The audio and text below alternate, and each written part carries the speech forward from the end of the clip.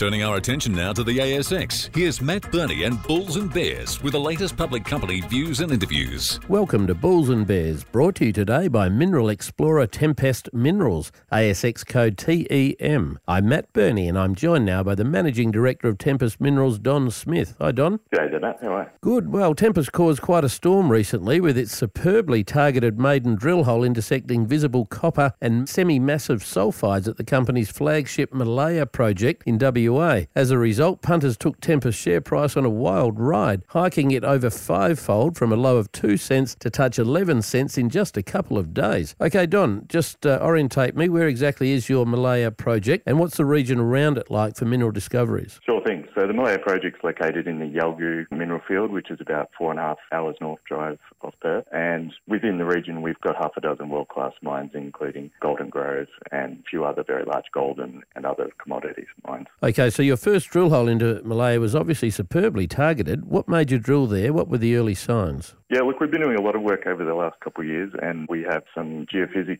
which we've reprocessed that looked promising, and also some geochemistry at the surface. All right, well, hit me with the results from that first drill intersection. I know you're still waiting on assays, but what was it that got the market so fired up about those first round of results? We got several intercepts in the drill hole, which is pretty exciting. The first one is 8 metres of semi-massive sulphides from only 18 metres of depth. And then below that, a little bit deeper, we had another 10 metres at about 420 metres. And at the end of the hole, we also had some disseminated sulphides and mineralisation over about 100 metres. Okay, so I understand, if I'm hearing you right, that 100-metre hole was still mineralised at the end. If that's right, how are you planning to follow that up? We've got a number of plans in train for that. Certainly there'll be a lot more drilling. We're also going to be doing some of our own geophysics and various other scientific things to try and understand exactly what we have here. So curiously, the area around that big drill hit is pretty much underexplored, which is, I guess, a bit odd for such a big mineralised system. Why do you think that is? It was. So there was a legacy geology map which showed this as just as having granite there and nothing else. And we noticed a bit of an anomaly that didn't match that map a while back and went and checked it out, and this is the result. All right, so the massive Golden Grove polymetallic mine is obviously the 800-pound gorilla in the area.